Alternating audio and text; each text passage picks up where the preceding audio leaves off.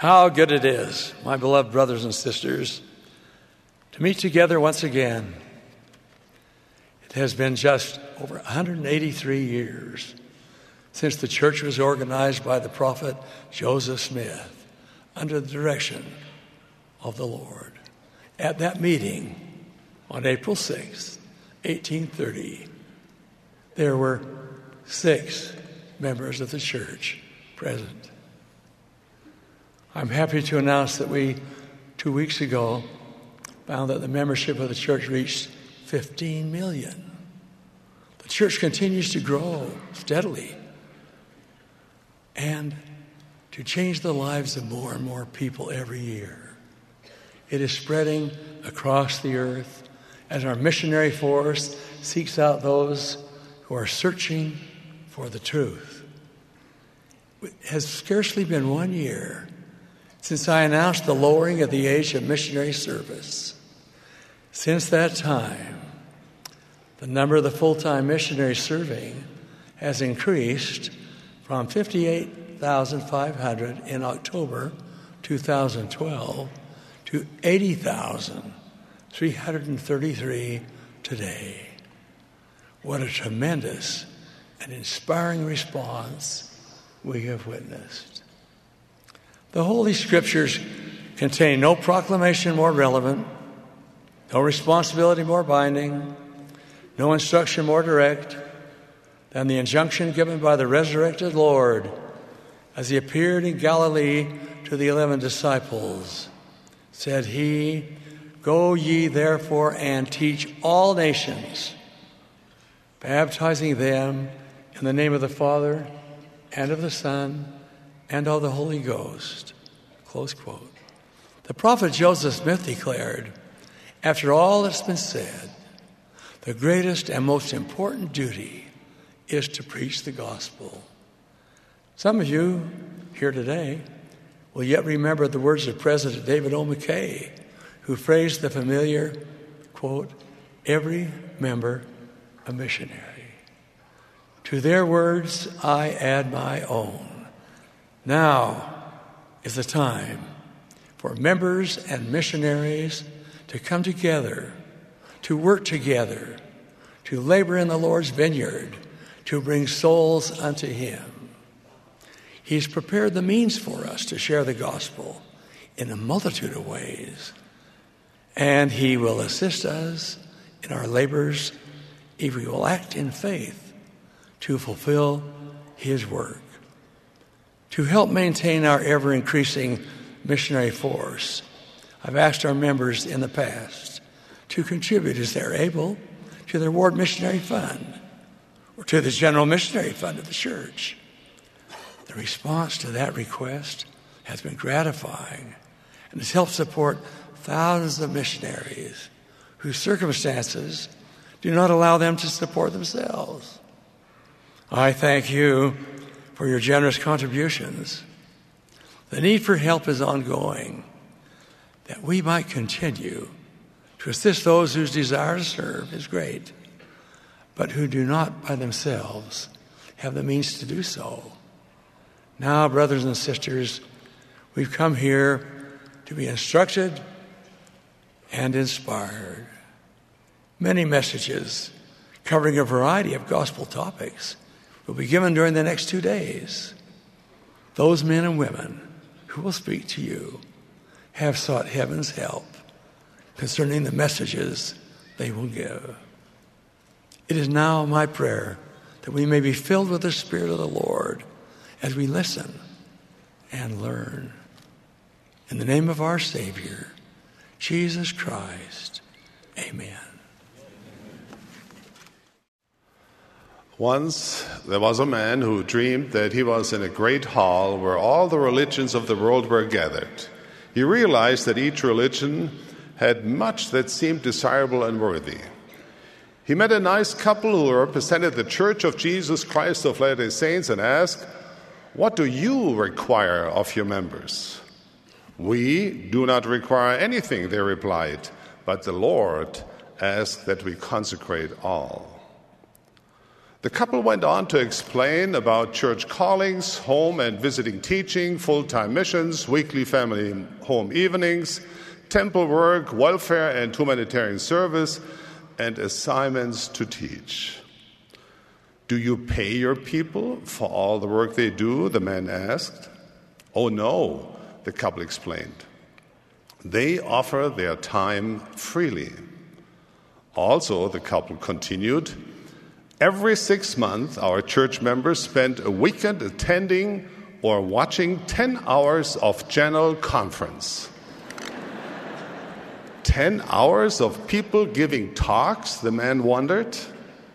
What about your weekly church services? How long are they? 3 hours every Sunday. Oh my, the man said. Do members of your church actually do what you have said? That and more. We haven't even mentioned family history, youth camps, devotionals, scripture study, leadership training, youth activities, early morning seminary, maintaining church buildings, and of course, there is the Lord's Law of Health, the monthly fast to help the poor, and tithing. The man said, now I'm confused. Why would anyone want to join such a church? The couple smiled and said, we thought you would never ask. Now, why would anyone join such a church? At a time where many churches throughout the world are experiencing significant decreases in numbers, the Church of Jesus Christ of Latter-day Saints is one of the fastest growing churches in the world. And you heard President Monson today, more than 15 million now. There are many reasons for this, but may I offer just a few. First, this church was restored in our day by Jesus Christ himself. Here you find the authority to act in his name, to baptize for the remission of sins, to confer the gift of the Holy Ghost, and to seal on earth and in heaven. Those who join this church love the Savior Jesus Christ and they wish to follow him. They rejoice in the knowledge that God speaks to mankind again. When they receive sacred priesthood ordinances and make covenants with God, they can feel his power in their lives. When they enter the holy temple, they sense they are in his presence. When they read the Holy Scriptures and live the teachings of his prophets, they grow closer to the Savior they love so much. Another reason is because the church provides opportunities for doing good. Believing in God is commendable, but most people want to do more than listen to inspirational sermons or dream of their mansions above. They want to put their faith into practice. They want to roll up their sleeves and become engaged in this great cause. And that is what happens when they join with us. They have many opportunities to transform their talents, compassion, and time into good works. Because we have no paid local clergy in our worldwide congregations, our members perform the work of ministry themselves. They are called by inspiration. Sometimes we volunteer. Sometimes we are volunteered. We see assignments not as burdens, but as opportunities to fulfill covenants we gladly make to serve God and his children. A third reason why people join the church is because walking the path of discipleship leads to precious blessings. We see baptism as the starting point in our journey of discipleship.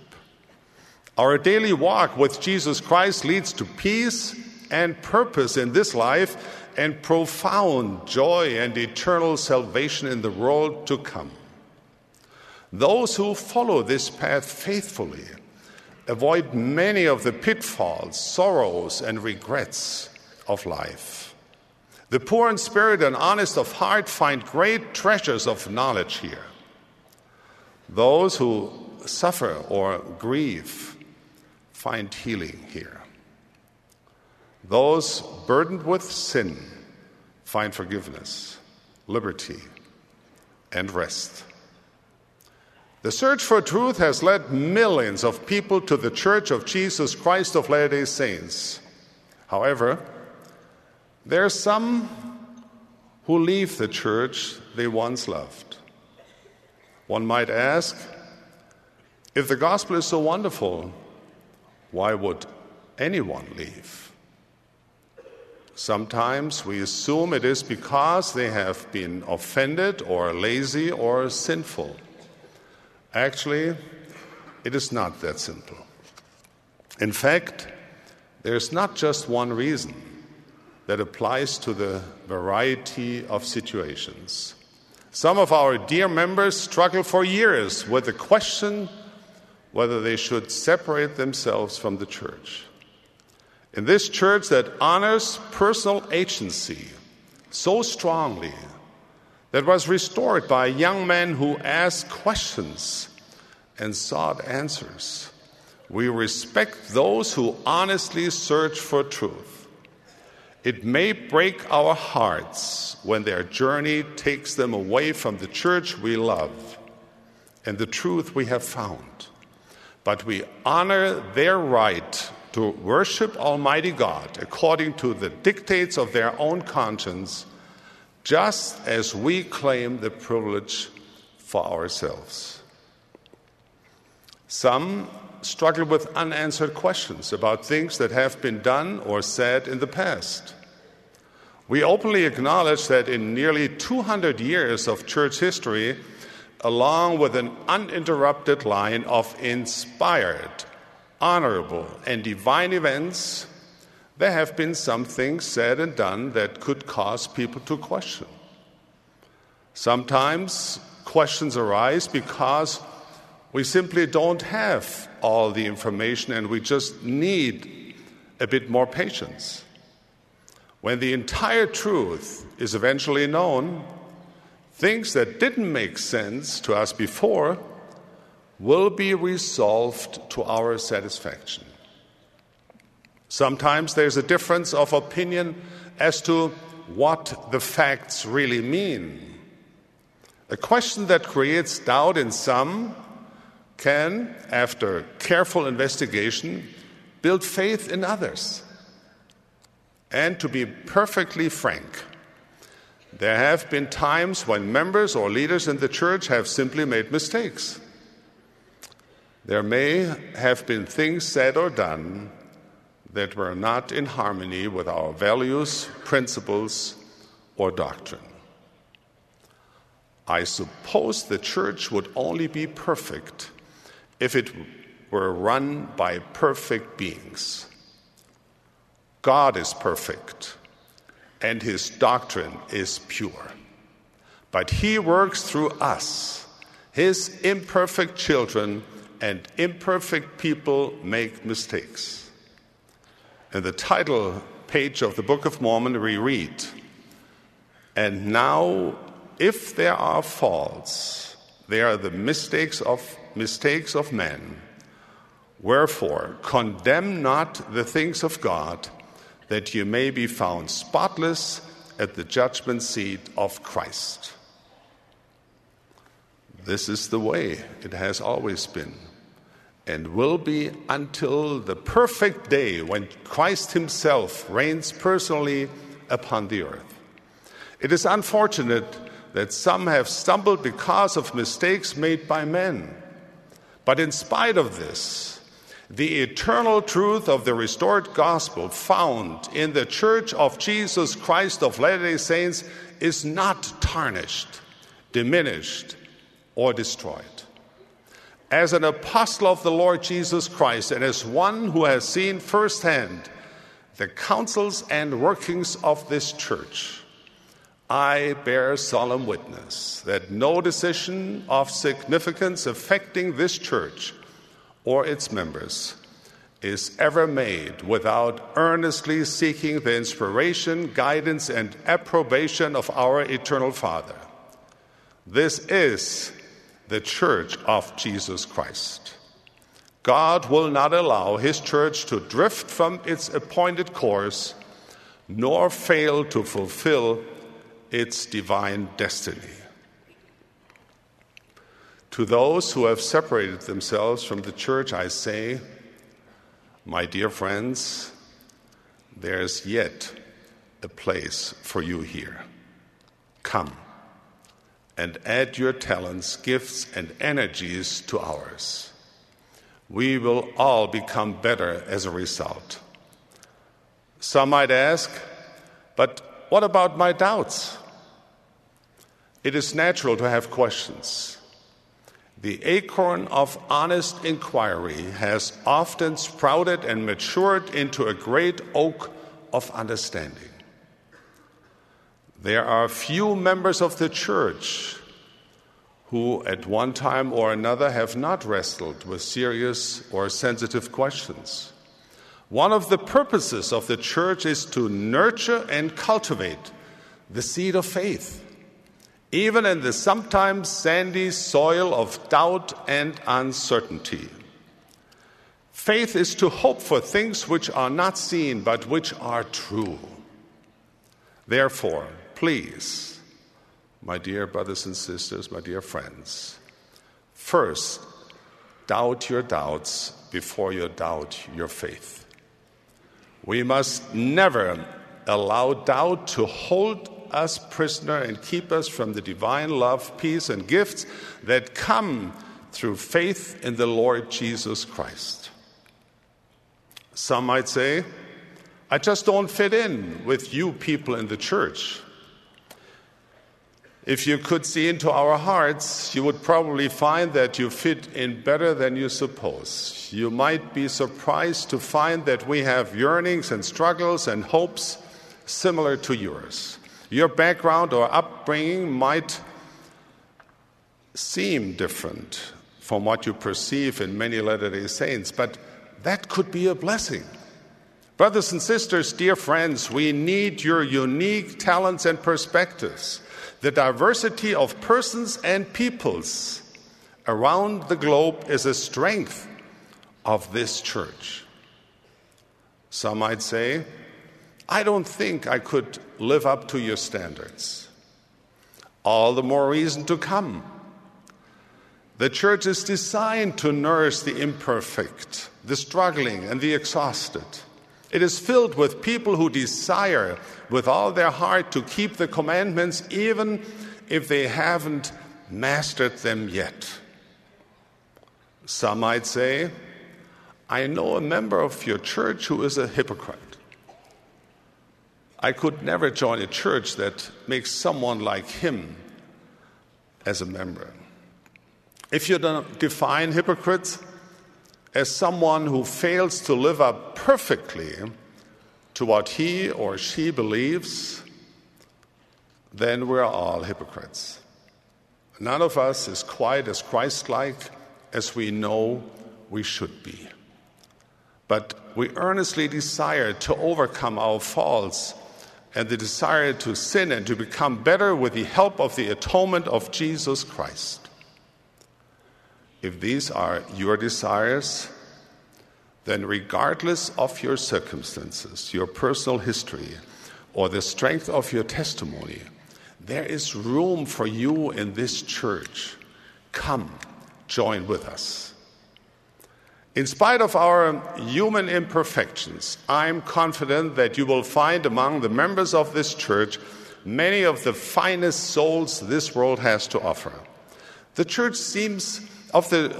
of Jesus Christ seems to attract the kind and the caring, the honest and the industrious. If you expect to find perfect people here, you will be disappointed. But if you seek the pure doctrine of Christ, the Word of God, which healeth the wounded soul, and the sanctifying influence of the Holy Ghost, then here you will find them. In this age of waning faith, in this age where so many feel distance from heaven's embrace, here you will find a people who yearn to know and draw closer to their Savior by serving God and fellow men just like you. Come, join with us. I'm reminded of a time in the Savior's life when many abandoned him. Jesus asked his 12 disciples, "Will you also go away?" Then Simon Peter answered him, "Lord, to whom shall we go? Thou hast the words of eternal life." There are times we have to answer the same question. Will we also go away? Or will we, like Peter, hold fast to the words of eternal life? If you seek truth, meaning, and a way to transform faith into action, if you're looking for a place of belonging, come, join with us.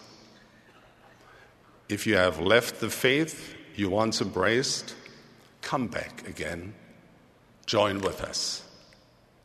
If you are tempted to give up, stay yet a little longer. There's room for you here. I plead with all who hear or read these words, come, join with us. Come, heed the call of the gentle Christ. Take up your cross and follow him. Come, join with us. For here you will find what is precious beyond price. I testify that here you will find the words of eternal life, the promise of blessed redemption, and the pathway to peace and happiness. I earnestly pray that your own search for truth will impress upon your heart the desire to come and join with us. In the sacred name of Jesus Christ. Amen. This morning, I want to describe two important lessons I have learned about the law of tithing. The first lesson focuses upon the blessings that come to individuals and families as they faithfully obey this commandment. The second lesson emphasizes the importance of tithing in the growth of the Church of Jesus Christ of Latter-day Saints in all of the world. I pray the Holy Ghost will confirm to each of us the truthfulness of the principles I discuss. Lesson number 1, significant but subtle blessings. Sister Bednar's mother is a faithful woman and an inspired homemaker. From the earliest days of her marriage, she carefully has kept the household financial records. For decades, she has accounted conscientiously for the family income and expenditures using very simple ledgers. The information she has collected over the years is comprehensive and informative. When Sister Bednar was a young woman, her mother used the data in the ledgers to emphasize basic principles of provident living and prudent home management. One day, as they reviewed together various categories of expenses, her mother noted an interesting pattern. The costs for doctor visits and medicines for their family were far lower than might have been expected. She then related this finding to the gospel of Jesus Christ and explained to her daughter a powerful truth. As we live the law of tithing, we often receive significant but subtle blessings that are not always what we expect and easily can be overlooked. The family had not received any sudden or obvious additions to the household income. Instead, a loving Heavenly Father had bestowed simple blessings in seemingly ordinary ways. Sister Bednar always has remembered this important lesson from her mother about the help that comes to us through the windows of heaven, as promised by Malachi in the Old Testament. Often as we teach and testify about the law of tithing, We emphasize the immediate, dramatic, and readily recognizable temporal blessings that we receive. And surely such blessings do occur. Yet some of the diverse blessings we obtain as we are obedient to this commandment are significant but subtle. Such blessings can only be discerned if we are both spiritually attentive and observant. The imagery of the windows of heaven used by Malachi is most instructive. Windows allow natural light to enter into a building.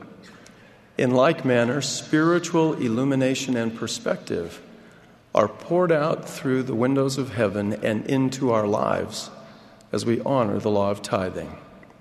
For example, a subtle but significant blessing we receive is the spiritual gift of gratitude that enables our appreciation for what we have to constrain desires for what we want. A grateful person is rich in contentment. An ungrateful person suffers in the poverty of endless discontentment. We may need and pray for help to find suitable employment.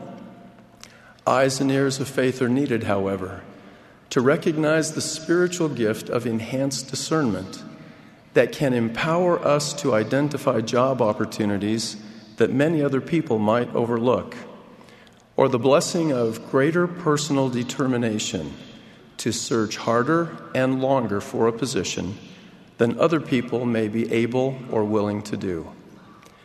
We might want and expect a job offer, but the blessing that comes to us through heavenly windows may be greater capacity to act and change our own circumstances rather than expecting our circumstances to be changed by someone or something else.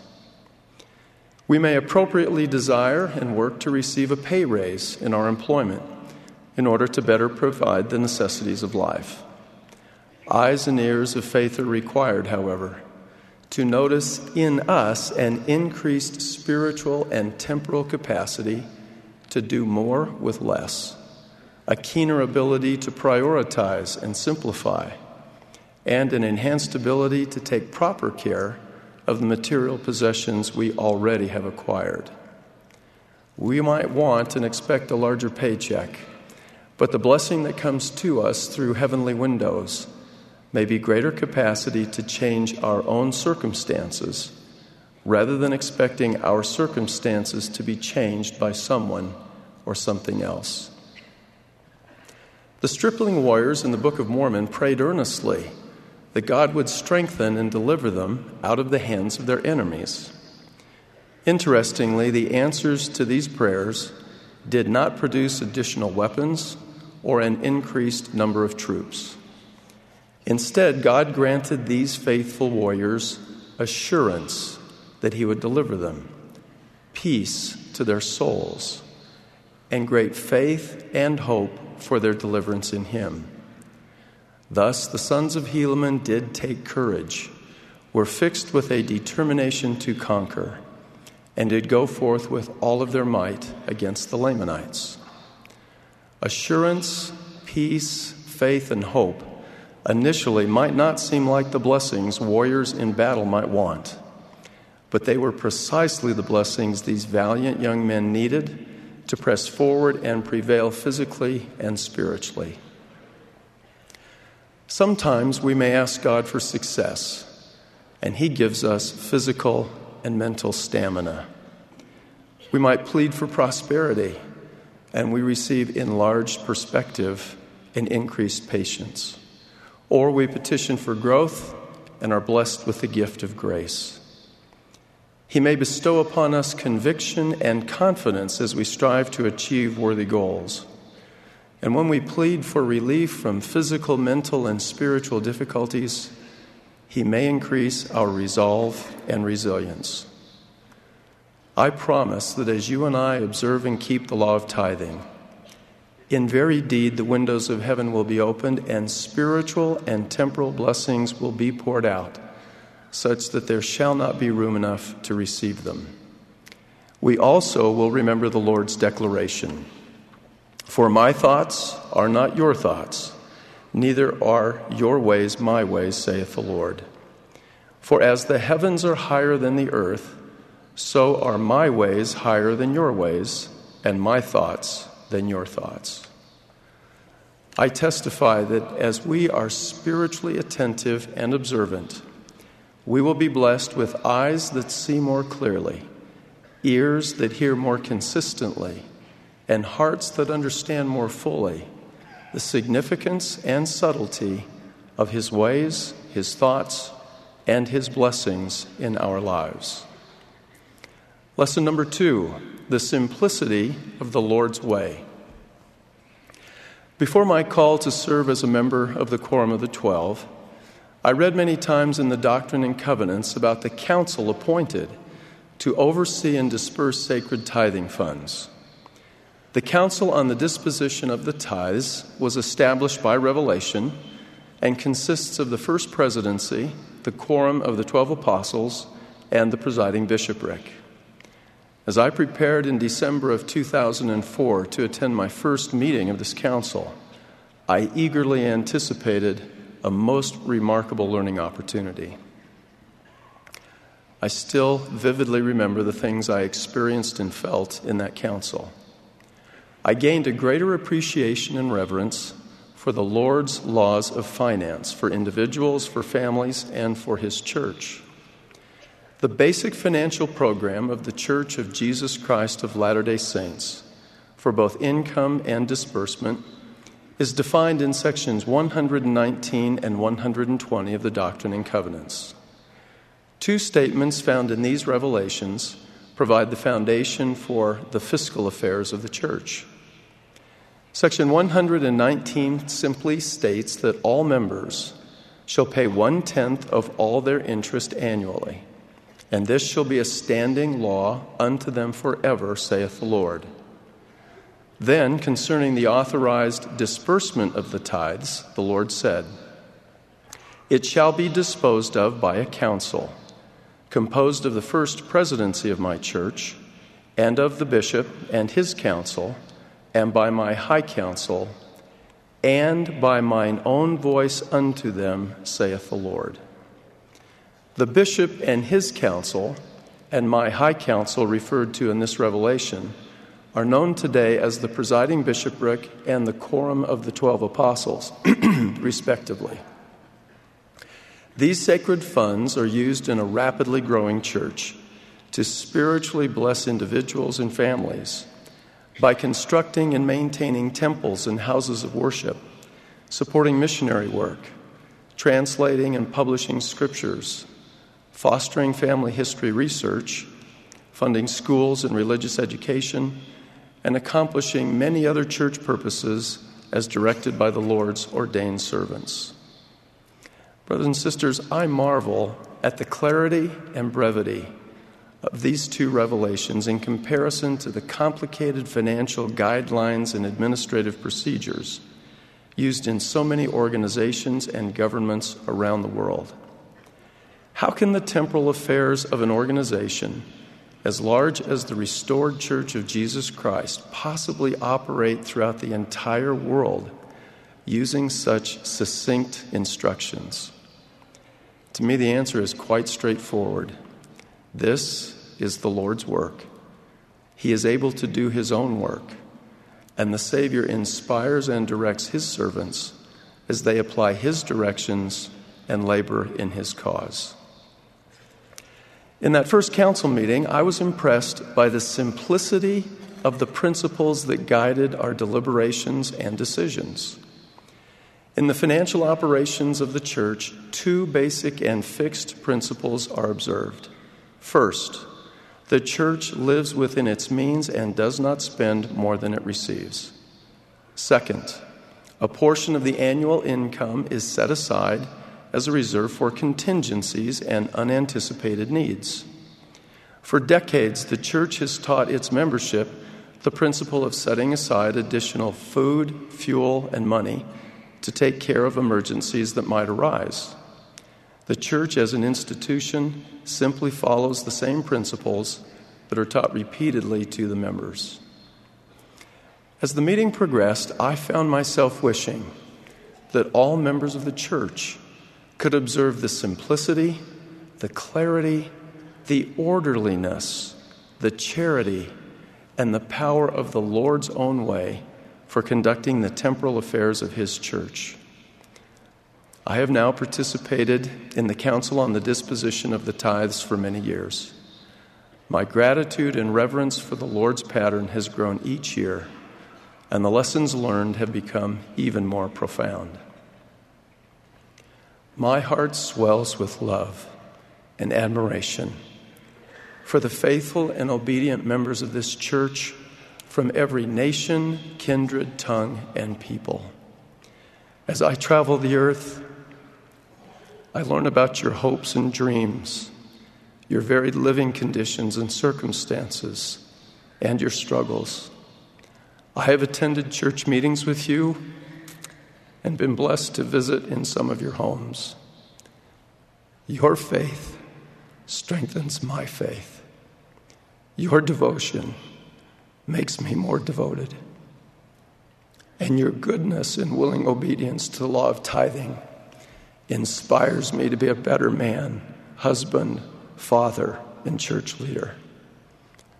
I remember and think of you each time I participate in the Council on the Disposition of the Tithes. Thank you for your goodness and faithfulness as you honor your covenants. The leaders of the Lord's restored church feel a tremendous responsibility to care appropriately for the consecrated offerings of church members. We are keenly aware of the sacred nature of the widow's mite. And Jesus sat over against the treasury and beheld how the people cast money into the treasury, and many that were rich cast in much. And there came a certain poor widow, and she threw in 2 mites, which make a farthing. And he called unto him his disciples, and saith unto them, Verily I say unto you, that this poor widow hath cast more in than all they which have cast into the treasury. For all they did cast in of their abundance, but she of her want did cast in all that she had, even all her living. I know from first-hand experience that the Council on the Disposition of the Tithes is vigilant in caring for the widow's mite. I express appreciation to President Monson and his counselors for their effective leadership in discharging this holy stewardship. And I acknowledge the voice and hand of the Lord that sustain his ordained servants in fulfilling the duty to represent him. The honest payment of tithing is much more than a duty. It is an important step in the process of personal sanctification. To those of you who pay your tithing, I commend you.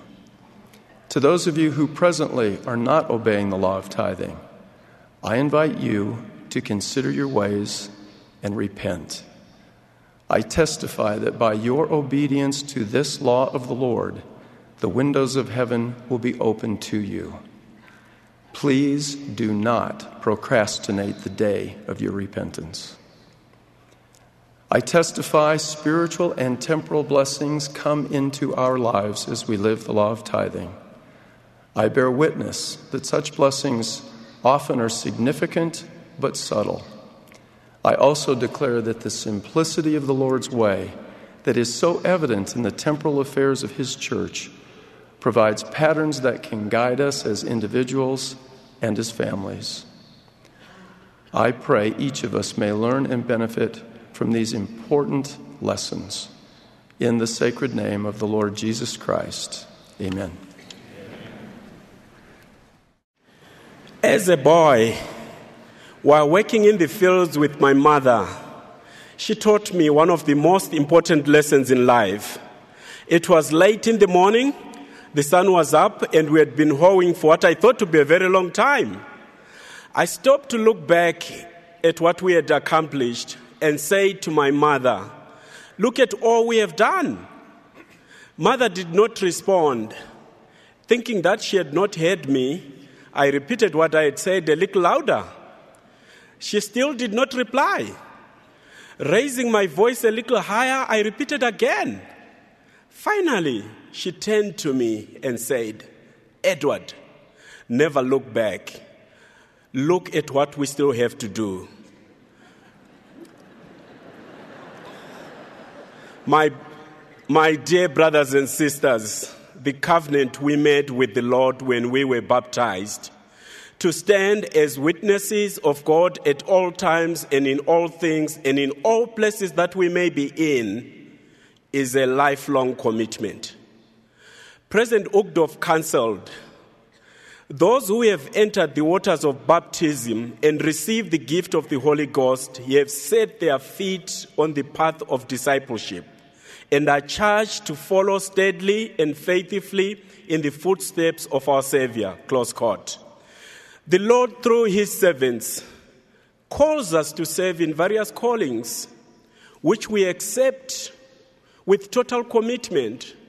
When a release has been extended and a call in a different assignment had been issued, we joyfully accept it, knowing, as our forebearers knew, that in the service of the Lord, it is not where you serve, but how. Thus, when a stake president or a bishop is released, he joyfully accepts his release. And when a calling is extended to serve in any way which the Lord through his servants seeth fit, he is not overshadowed by his previous experience, nor does he look back and think that he has served enough. He is not weary in well-doing because he knows that he is laying the foundation of a great work with a clear vision that such efforts blesses lives for eternities. Thus, out of small things proceeded that which is great. We should all be anxiously engaged in a good cause and do many things of our own free will and bring to pass much righteousness. Elder Jeffrey R. Holland of the Quorum of the 12 Apostles counseled, "The past is to be learned from but not lived in. We look back to claim the embers from glowing experiences, but not ashes. And when we have learned what we need to learn and have brought with us the best that we have experienced, then we look ahead and remember that faith is always pointing towards the future." While my mother's lesson of looking ahead was directed in the visible weeds in the field, it was less in comparison to what the early saints went through. Elder Joseph B. Whithlin described this experience so well. Open quote. In 1846, more than 10,000 people left the thriving city of Nauvoo, which had been built on the banks of the Mississippi River, with faith in prophetic leaders. Those early church members left their city beautiful and struck off into the wilderness of the American frontier. They did not know exactly where they were going, precisely how many miles lay ahead, how long the journey would take, or what the future held in store for them. But they did know they were led by the Lord and his servants. Close quote. They knew how it was to look ahead and believe. Over a decade and a half earlier, some of these members were present when a revelation was received. "For verily I say unto you, blessed is he that keepeth my commandments, whether in life or in death. And he that is faithful in tribulation, the reward of the same is greater in the kingdom of heaven. You cannot behold with your natural eyes for the present time the design of your God concerning those things which shall come hereafter, and the glory which shall follow after much tribulation." Close quote. We too can look ahead and believe. We can embrace the invitation of our Lord, who with stretched open hands invites us, "Come unto me, all that labor and are heavy laden, and I will give you rest. Take my yoke upon you and learn of me, for I am meek and lowly in heart, and ye shall find rest unto your souls. For my yoke is easy and my burden is light. Our dear prophet, President Thomas S. Monson, his counselors and the Quorum of the 12 Apostles have extended an invitation for us all to participate in the work of salvation. The new converts, youth, young adults, those who have retired from their professions, and full-time missionaries need to be equally yoked in hastening the work of salvation. President Boyd K. Parker of the Quorum of the 12 Apostles once attended an ox pulling contest where he drew out an analogy.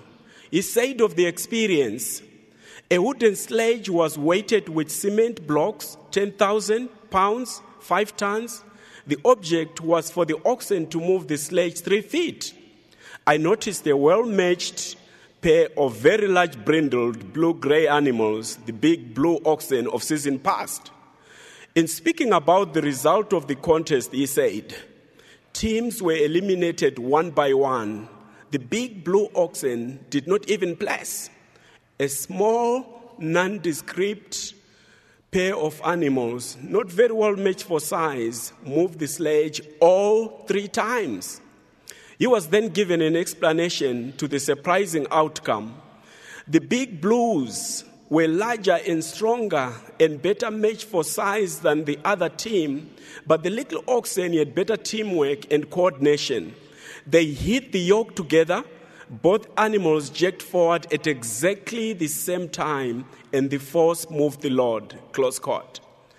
As we look ahead and believe, we need this same teamwork in hastening the work of salvation.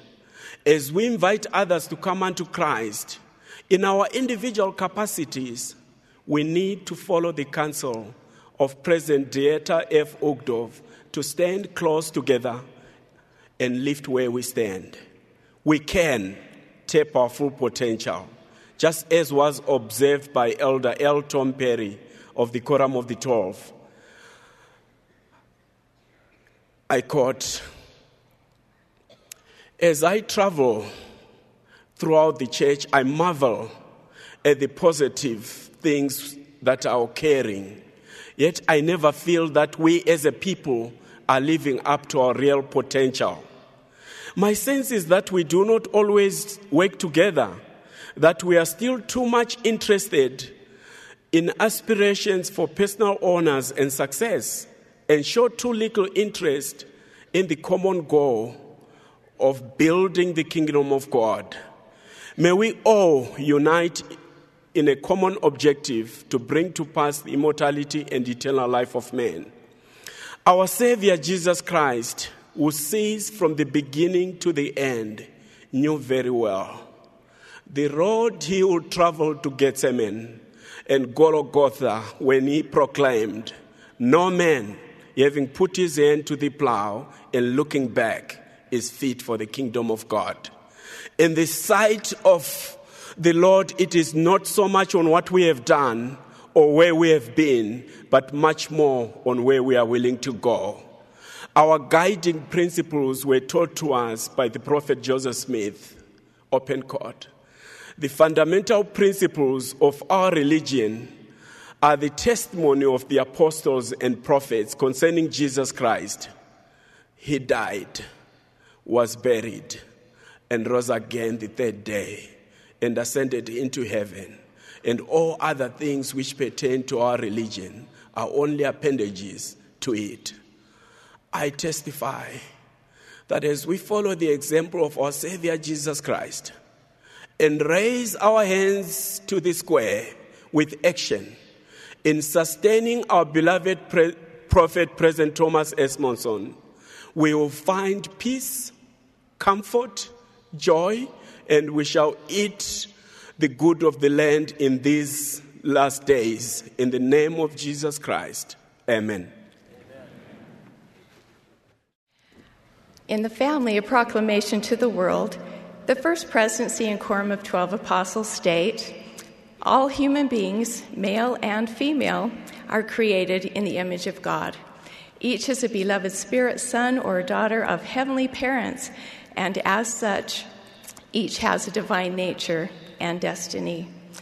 To achieve this divine destiny, each son and daughter of God needs priesthood ordinances and covenants. We need baptism.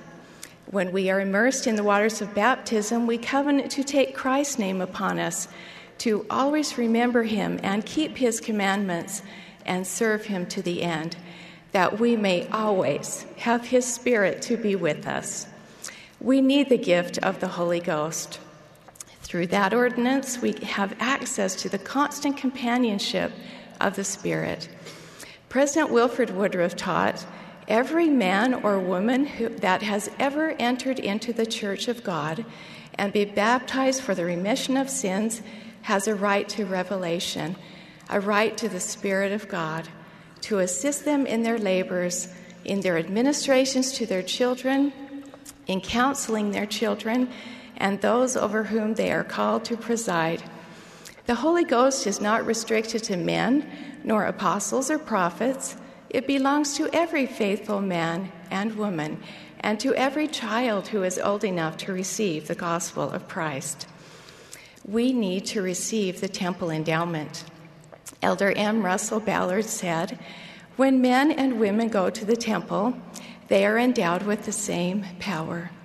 This, by definition, is priesthood power. The endowment is literally a gift of power. We need the sealing ordinance, which leads to eternal life, the greatest of all the gifts of God. This priesthood ordinance is received only by a man and a woman together. Elder Russell M. Nelson taught, priesthood authority has been restored so that families can be sealed eternally.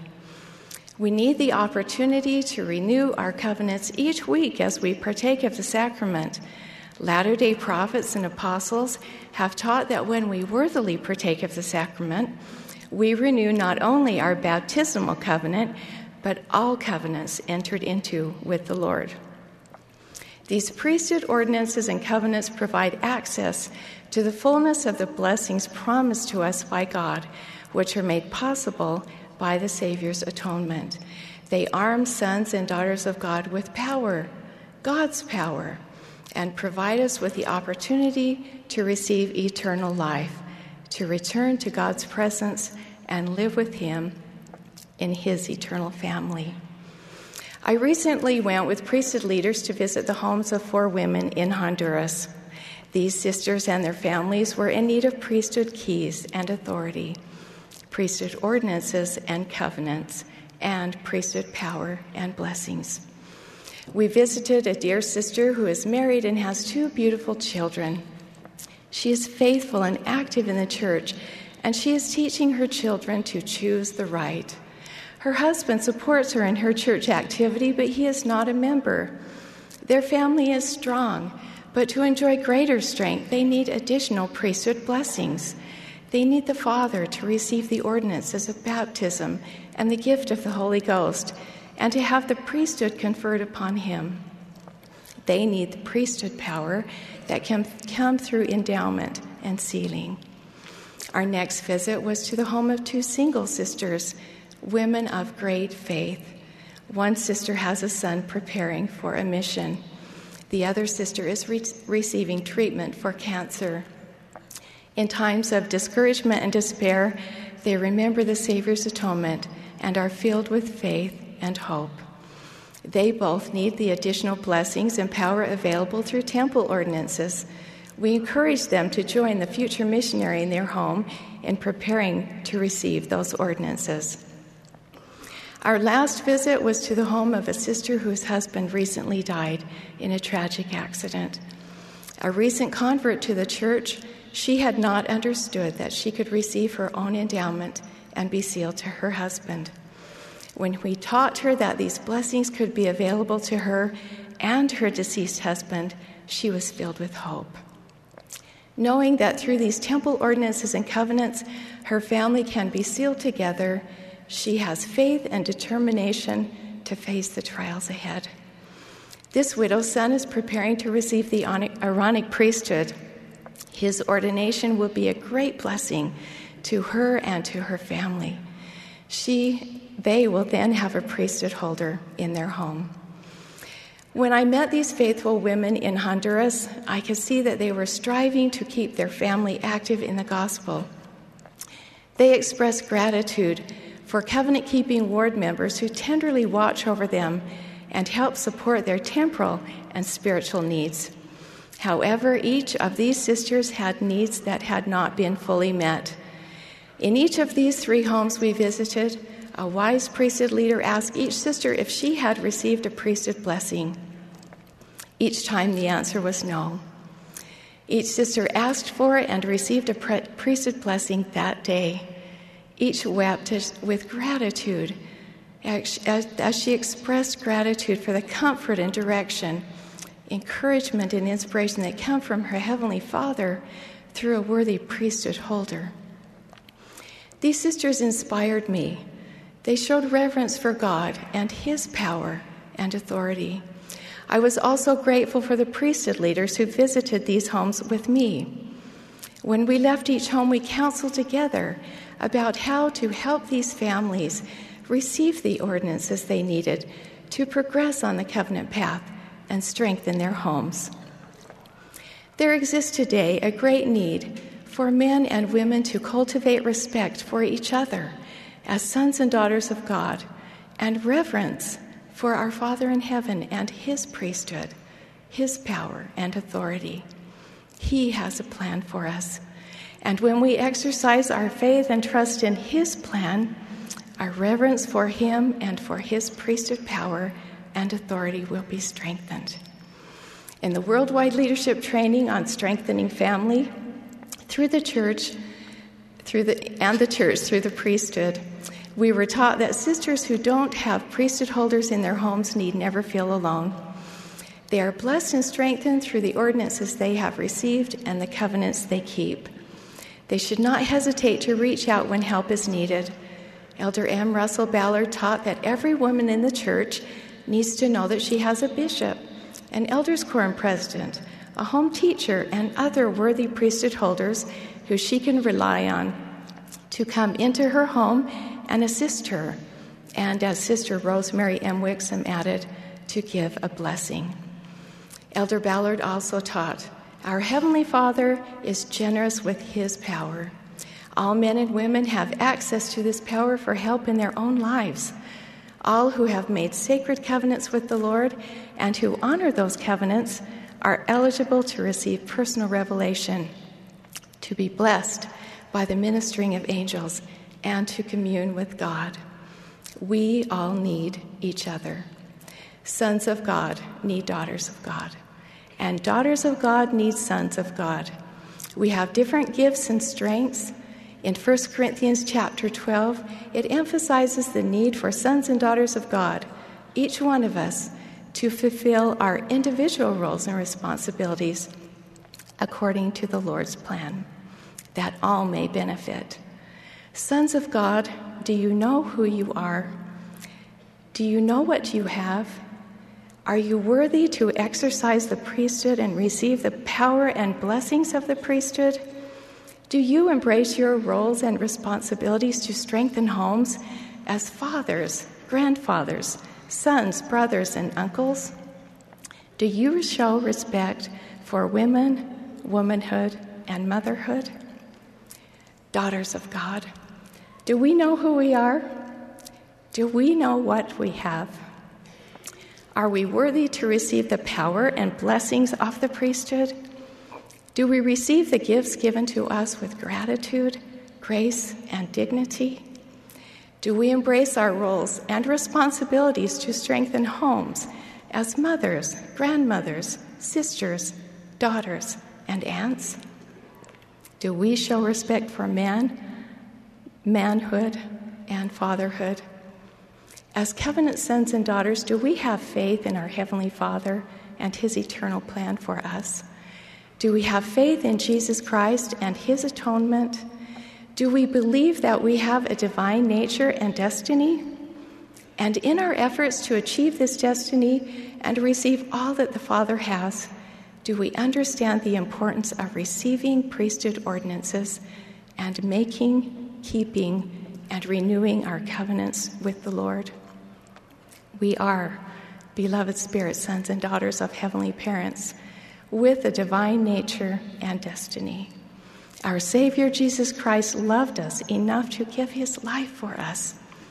His atonement provides a way for us to progress on the path to our heavenly home through sacred priesthood ordinances and covenants. These priesthood ordinances and covenants were restored to the earth through the prophet Joseph Smith. And today, President Thomas S. Monson holds all the keys of the priesthood on the earth. Elder D. Todd Christofferson taught, in the Church of Jesus Christ of Latter-day Saints is found the priesthood authority to administer the ordinances by which we can enter into binding covenants with our Father in heaven in the name of his Holy Son. God will keep his promises to you as you honor your covenants with him. Of these things I testify in the name of Jesus Christ. Amen. Mormon taught that a man can't have faith and hope, save he shall be meek and lowly of heart. He added that without such attributes, faith and hope is vain, for none is acceptable before God save the meek and lowly heart. Meekness is the quality of those who are God-fearing, righteous, humble, teachable, and patient under suffering. Those who possess this attribute are willing to follow Jesus Christ, and their temperament is calm, docile, tolerant, and submissive. The Apostle Paul taught that meekness is a fruit of the Spirit. Therefore, it can most easily be attained if we live in the Spirit. And to live in the Spirit, our lifestyle must reflect righteousness before the Lord. As we take Christ's name upon us, it is expected that we strive to emulate his attributes and change our character to become more like him each day. The Savior, admonishing his disciples, said, "Be ye therefore perfect, even as your Father which is in heaven is perfect." If we come unto Christ, deny ourselves of all ungodliness, and love God, then through Christ's grace the day will come when we may be perfected in him. Christ-like attributes are gifts from God. These attributes comes as we use our agency righteously. With a desire to please God, we have to recognize our weaknesses and be willing and anxious to improve. Meekness is vital for us to become more Christ-like. Without it, we won't be able to develop other important virtues. Being meek does not mean weakness, but does mean behaving with goodness and kindness, showing strength, serenity, health, self-worth, and self-control. Meekness was one of the most abundant attributes in the Savior's life. He himself taught his disciples, "Learn of me, for I am meek and lowly in heart." We are blessed to be born with the seed of meekness in our hearts. We need to understand that it is not possible to grow and develop that seed in the twinkling of an eye, but rather through the process of time. Christ asked us to take up our cross daily, meaning that it must be a constant focus and desire. President Lorenzo Snow, the fifth prophet of our dispensation, taught, "It is our duty to try to be perfect, to improve each day, and to look upon our course last week and do things better this week, do things better today than we did them yesterday." So the first step to becoming meek is to improve day by day. Each day we need to try to be better than the previous as we move forward through this process. President Snow added, "We have our little follies and our weaknesses. We should try to overcome them as fast as possible and should instill this feeling in the hearts of our children, that they may learn to behave properly before Him under all circumstances. If the husband can live with his wife one day without quarreling or without treating anyone unkindly or without grieving the Spirit of God, he is so far perfect, then let him try to be the same the next day. But supposing he should fail in this his next day's attempt, there is no reason why he should not succeed in doing so the third day. Upon acknowledging our dedication and perseverance, the Lord will give us that which we are not able to attain due to our imperfections and human weaknesses. Another important step to becoming meek is learning how to control our temper. Because the natural man dwells within each one of us, and because we live in a world full of pressure, controlling our temper may become one of the challenges in our lives. Think for a few seconds how you react when someone doesn't comply with your desires the moment you want them to. What about when people disagree with your ideas, even though you are absolutely sure that they represent the proper solution to a problem? What is your response when someone offends you, critiques your efforts, or is simply unkind because they are in a bad mood? All these moments and in other difficult situations, we must learn to control our temper and convey our feelings with patience and gentle persuasion. This is most important within our homes and within our relationships with our eternal companions.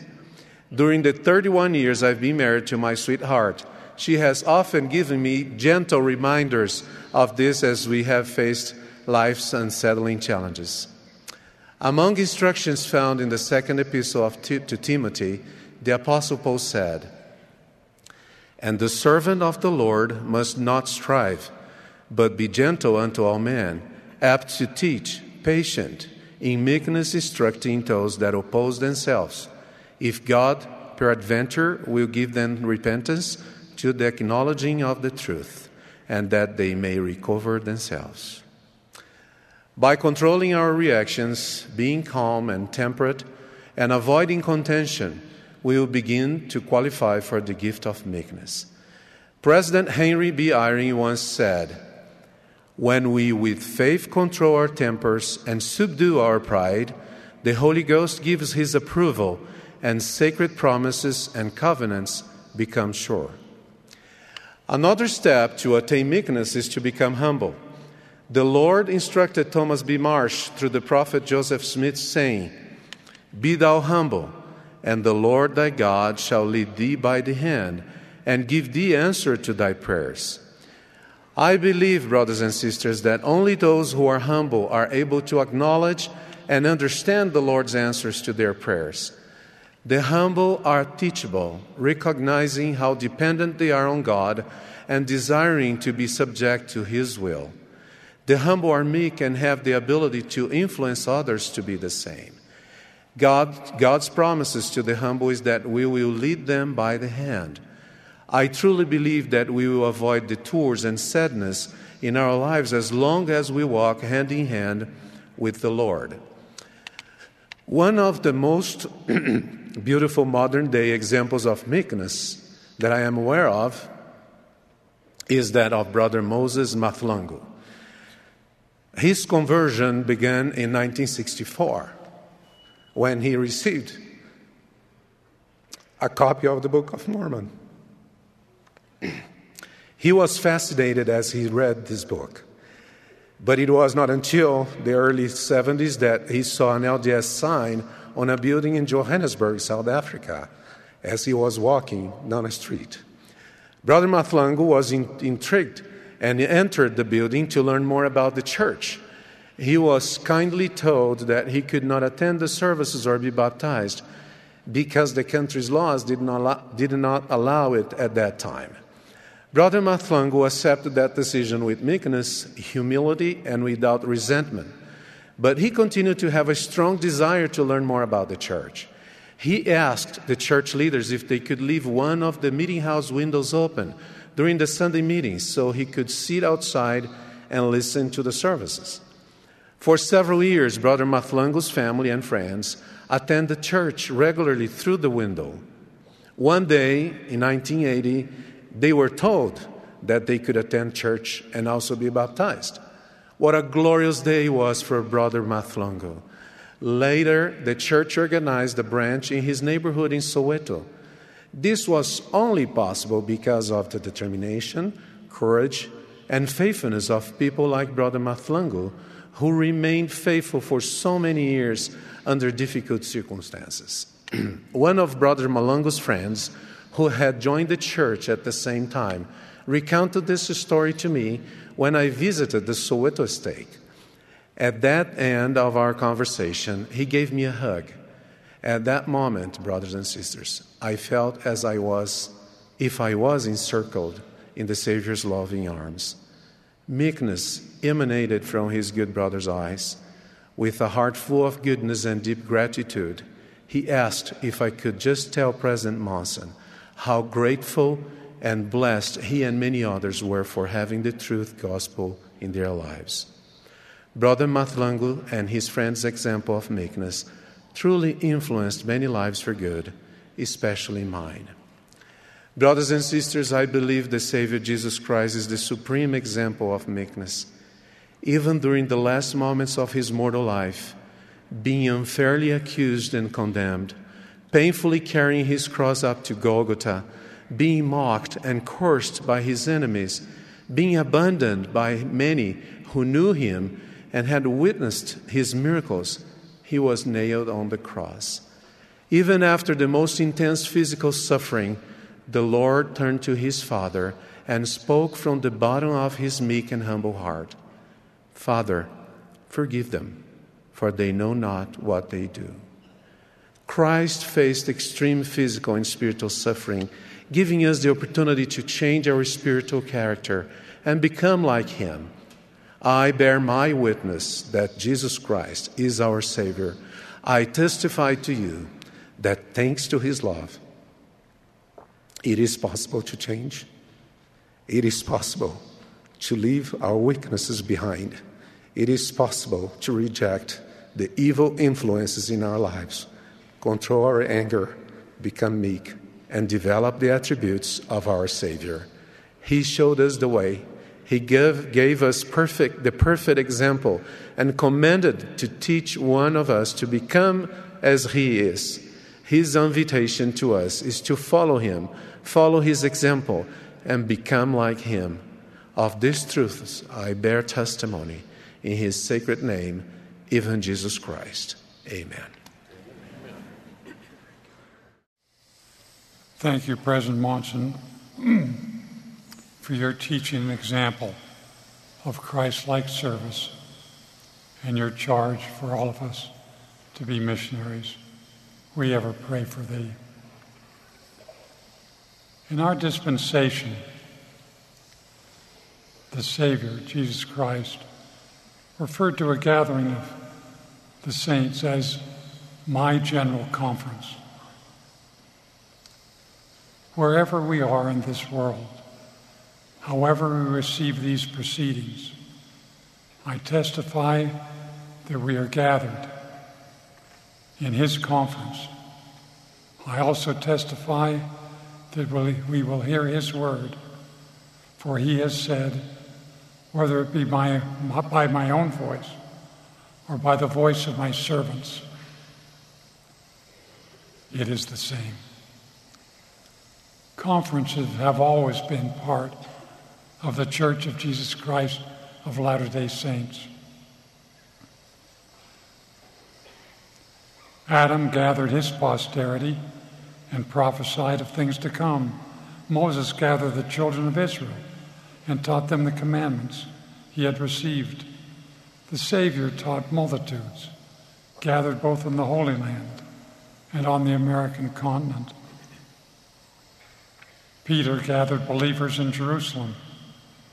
The first general conference in these latter days were convened just 2 months after the church was organized and has continued to this very day. These conferences are always under the direction of the Lord, guided by his Spirit. We are not assigned specific topics. Over the weeks and months, often through sleepless nights, we wait upon the Lord through fasting, prayer, study, and pondering. We learn the message that he wants us to give. Some might ask, why doesn't inspiration come more easily and quickly? The Lord taught Oliver Cowdery, you must study it out in your mind. Then you must ask if it be right. Conference messages come to us after prayerful preparation through the Holy Ghost. This principle is true of all members of the church as they prepare and participate in ward, stake, and general conferences. We study it out in our minds on what we need and desire from the Heavenly Father. And we pray to understand and apply that which we are taught. As the time for conference arrives, we sacrifice other activities, laying aside the things of this world to seek the things of a better. Then we gather our families to hear the word of the Lord, as King Benjamin's people did. Children and youth love to be included. We make a serious mistake if we assume that the conference is above their intellect and spiritual sensitivity. To the young members of the church, I promise that you will, if you will listen, you will feel the Spirit well up within you. The Lord will tell you what he wants to do with your life. In conferences, we can receive the word of the Lord meant just for us. One member testified, as I listened to your address, I was astounded. Your talk was personal revelation directly from the Lord to my family. I have never experienced such a strong manifestation of the Spirit in my life as those minutes when the Holy Ghost spoke directly to me. Another said, I have never before felt so profoundly that a talk was being given to me. This is possible because the Holy Ghost carries the word of the Lord unto our hearts in terms we can understand. When I take notes at conference, I do not always write down exactly what the speaker is saying. I note the personalized direction the Spirit is giving me. What is said is not as important as what I hear and what I feel. That is why we make an effort to experience conference in a setting where it is still small voice of the Spirit can be clearly heard, felt, and understood. Oh, how we need general conference.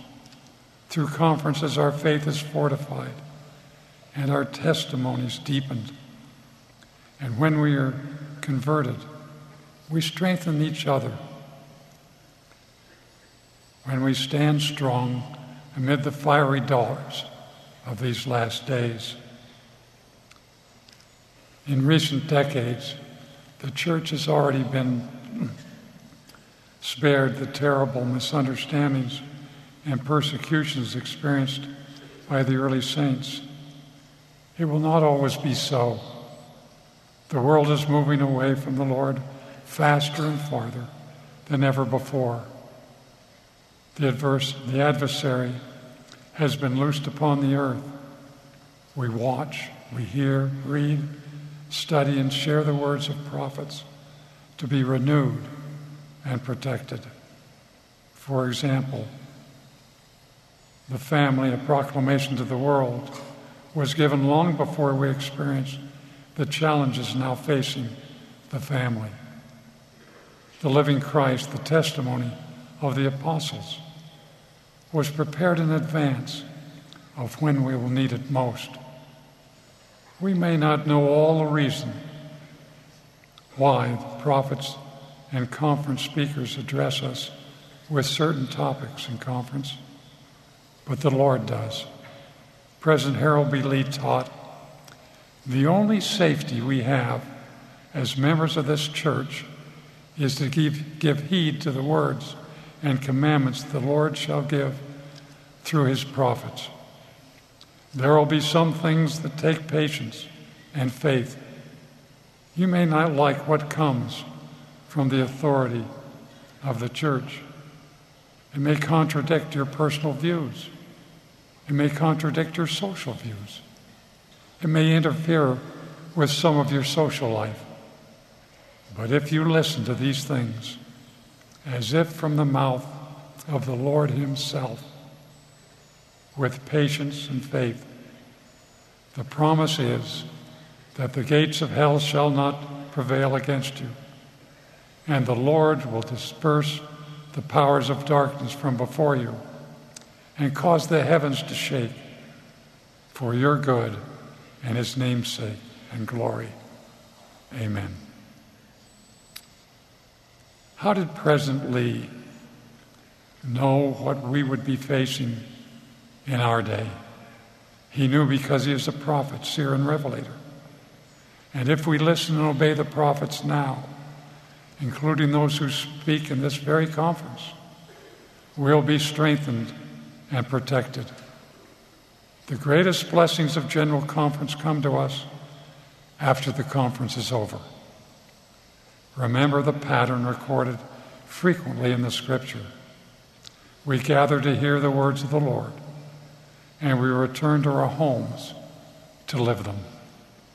After King Benjamin taught his people, he dismissed the multitude. They returned, every one, according to their families, to their houses. In his day, King Limhi did the same. After teaching and listening to the people at the temple in Bountiful, the Savior entreated the people, "Go ye unto your homes, and ponder upon the things which I have said, and ask the Father in my name, that you may understand and prepare your minds for the morrow, and I will come again unto you." We accept the Savior's invitation when we ponder and pray to understand what we've been taught, and then go forward and do his will. Remember President Kimball's words, "I have made my mind that when I go home from this General Conference, there are many areas in my life that I can perfect. I have made a mental list of them, and I expect to go to work as soon as we get through." President Monson recently said, "I encourage you to read the talks and to ponder the message contained therein. I have found in my own life that I gain even more from these inspired sermons when I study them in greater depth." In addition to personal and family scripture study, Heavenly Father wants us to study regularly and apply what we've learned in conference. I testify that those who put their trust in the Lord and heed the counsel and faith will gain great strength to bless themselves, their families, for generations to come. Heavenly Father has provided the way. At this conference, 97% of the church can hear these messages in their own language. Millions of members in 197 countries will watch this conference in 95 languages. In just 2 or 3 days, the messages will appear on LDS.org in English, and within 1 week they will begin to be available in 52 languages. Now we receive the printed church magazines within 3 weeks of the General Conference. No longer do we have to wait months for the talks to arrive by mail. On a computer, a phone, or other electronic device, we can read, listen to, watch, and share the teachings of the prophets. Anytime, anywhere, we can enlarge our knowledge, strengthen our faith and testimony, protect our families, and lead them safely home. The messages of this conference will also be woven into the online youth curriculum. Parents, you may access youth lessons for yourself on LDS.org. Find out what your children are learning and make the subject of your own study, family discussions, family home evenings, family councils, and personal interviews with each of your children with what they need to be taught individually. I encourage all members to use the resources of the church websites and mobile apps. They are continually being refined so that they are easier to use and more relevant to our lives. On LDS.org, we can find resources to help you study the gospel, strengthen your home and family, and serve in your calling that you can teach and testify.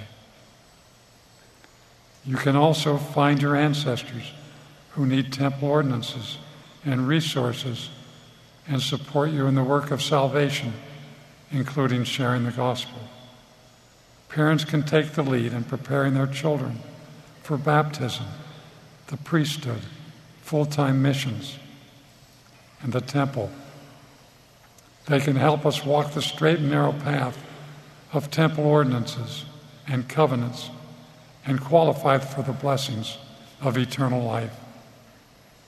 In last April's conference, in the General Priesthood meeting, I told about my father drawing a picture of a knight in armor to teach me about putting on the whole armor of God and the spiritual protection it brings. After that session was over, a father reported to his family what he had learned. Inspired, their young son Jason searched LDS.org to hear the message for himself. A few days later, he appeared in family home evening to share the lesson with his brothers and sisters. Here he is, a simple conference message, inspired of the Lord, received by a child who taught to his family in a personal and powerful way. I love his breastplate of righteousness. I love his shield of faith to thwart the fiery darts of the adversary. These are the blessings of conference. My brothers and sisters, I bear my special witness that the Lord Jesus Christ lives and stands at the head of this church. This is his conference. I promise you in his name that if you pray with sincere desire to hear your Father's voice in the messages of this conference, you will discover that he has spoken to you and to help you, to strengthen you, and to lead you home into his presence. In the name of Jesus Christ, amen.